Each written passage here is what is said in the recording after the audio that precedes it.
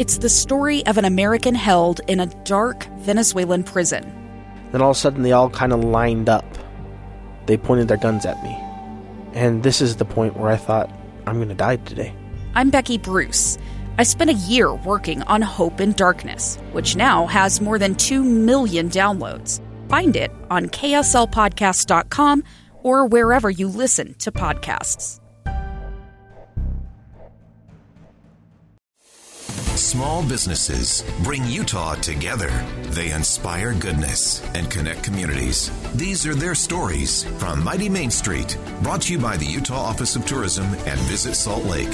Here's our host, Chris Redgrave, on KSL News Radio, 102.7 FM and 1160 AM. We have a great small business show on KSL Radio every Sunday from 11 a.m. to noon called Mighty Main Street, the Faces and Places of Utah.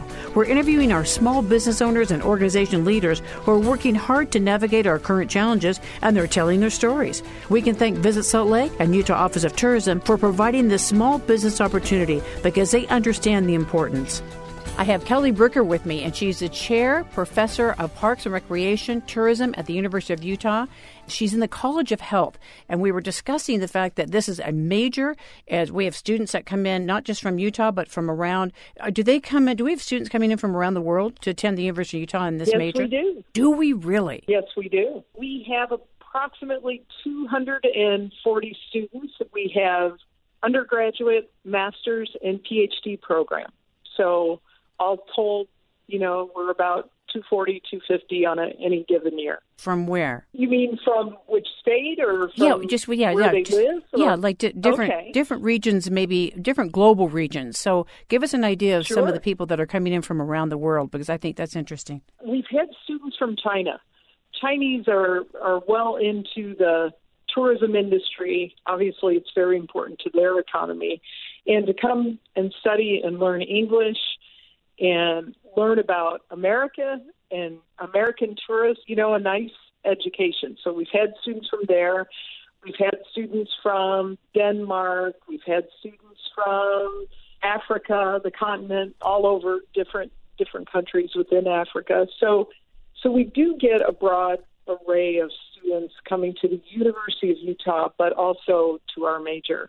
And then from the U.S., they come from all parts of the U.S. because I think we have the greatest snow on Earth, and that's been proven. And I think just the recreational opportunities are a draw for students from other states. Well, and especially, Kelly, if this is their major, 5 national parks. Oh, it's a great major. Oh, yes, it's a great major, and you're absolutely just right in the middle of it. You can go to class, and then you can just step right out of the classroom, and you can be up in the mountains in 15, 20 minutes. I mean, you can just go up on the bench. You're in nature. Yes, and we absolutely do that. It's a very experiential learning major. But also we have major league sports teams right here in Salt Lake City. We have convention and visitors bureaus. We have the tourism industry. It will thrive again. And actually, Utah parks have been inundated with visitors from all over the world. So even during a pandemic. So we do expect this to continue to be a very critical part of society and a very critical profession going forward. Kelly, in your professional opinion, which certainly we value based on your experience and your education, in your professional opinion, how do we handle the growth responsibly? I mean, we did introduce the parks and certainly our Mighty Five. We've introduced this to a lot of people, and people have discovered it just because they needed to, for their sense of well-being. How do we manage this incredible growth and attraction to Utah and to the parks? Yeah, I think it's one of those things that has multiple prongs to it. So visitor education we've talked about, ensuring that people know there are alternative places to go during peak times. We have beautiful views all over the state. They don't all have to go to Angel's Landing to see a beautiful view. So really helping to educate the visitor on when there are peak times and giving them other opportunities, other places to go and see why they're here. Also, there's a lot of visitor management happening on the ground. So, for example, in parks, there are frameworks, there are tools that managers have to help organize visitors, sometimes unbeknownst to them, to help them have a quality experience. So it's really figuring out how to, how many transport buses do we need? What do lines look like? If there's a huge crowd, should we permit people at certain trailheads? So there's a lot of techniques that can be used to help actually manage the destination, even outside a park, but also manage visitors within parks. And I think more and more you're going to see places that have very high peak seasons at certain times of year, figuring out strategies to do that. And we spend entire semesters studying those techniques because, they're varied and they're very specific to situations that destinations or parks may be facing. But there's also sustainability frameworks. For example, the Global Sustainable Tourism Council has guidance on how to manage destinations in a more sustainable way.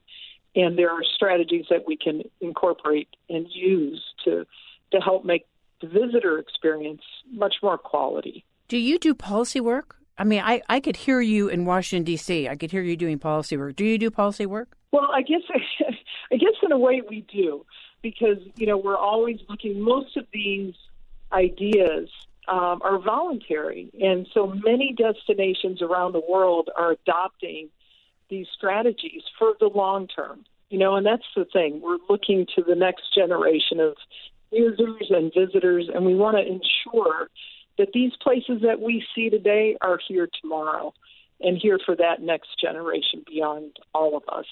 So I think that's the care and attention that's needed at many places that do have that problem and are experiencing, what some have labeled over-tourism, but it's basically experiencing the negative growth of tourism in an area. Honestly, during this past year, many governments have been looking towards sustainability, saying if we're going to build back, we need to build back better. And we need to do this in a more sustainable way. So governments are adopting some of these strategies to help, ensure the long-term benefits of what tourism can provide. Kelly, it was interesting when we were talking about outfitters and Utah Office of Tourism and all these ways that, and Visit Salt Lake, all these ways that we can educate visitors and educate our population and certainly our employees, staff, our guests, making sure that they have a great experience when they're here. Do we have a central point where this needs to be, to make sure that it is being organized and that we are keeping it sustainable for the next generation? Is there a central point? No, unfortunately, I think it's everybody. It's multi-stakeholder organization, because it really takes everybody from, departments of transportation to sewage and water people to hoteliers to city planners and national park managers. It takes all of us working together. Something central that people are rallying around are this sustainable tourism criteria, pulling in together around this criteria multiple stakeholders. And that's when it works well, is when everybody's invested and everybody plays a role in determining the future vision of their community or their park. And that's when it works really well. But it takes everybody joining together. So, and as a result, you have many outlets for that information. It may come out of the Office of Tourism. It may come out of the Governor's Office of Outdoor Recreation, and it's okay. It's good to have it come out from multiple places so that everybody's engaged. That makes all the sense in the world. I guess what I'm envisioning is a convener, and I really see the University of Utah and clearly the College of Health, but I really see the University of Utah leading out, or at least convening all the stakeholders, because you're right, it's so many. If you think across the map of that, it's huge. It's so many people in so many different areas and so many different industries. But I do see the University of Utah leading out and being a convener. I think I just put some more on your plate, Kelly. I really apologize. Yeah, I'm feeling that now. Well, we're happy to do it, too. I think universities are places where people are learning to solve problems. As a university for Utah, which our former president always talked about. I believe in that. I believe universities need to be that place where we're helping communities solve problems. I would totally agree with you. And, I think there's a lot of us interested in helping to solve problems going forward. Kelly, thank you so much for your time today. You were brought to us by Utah Office of Tourism. Kelly Bricker, Chair and Professor of Parks, Recreation, and Tourism at the University of Utah College of Health. Kelly, all the best to you. Thank you for your great and thoughtful work. Well, thank you so much. It was a joy speaking with you today. You've been listening to our Mighty Main Street show, The Faces and Places of Utah. You can find us on the podcast page of KSLNewsRadio.com. I'm Chris Redgrave, host of Mighty Main Street. Join us again next Sunday to hear more from our business community from 11 a.m. to noon on KSL News Radio. It's the story of an American held in a dark Venezuelan prison. Then all of a sudden they all kind of lined up. They pointed their guns at me. And this is the point where I thought, I'm going to die today. I'm Becky Bruce. I spent a year working on Hope in Darkness, which now has more than 2 million downloads. Find it on kslpodcast.com or wherever you listen to podcasts.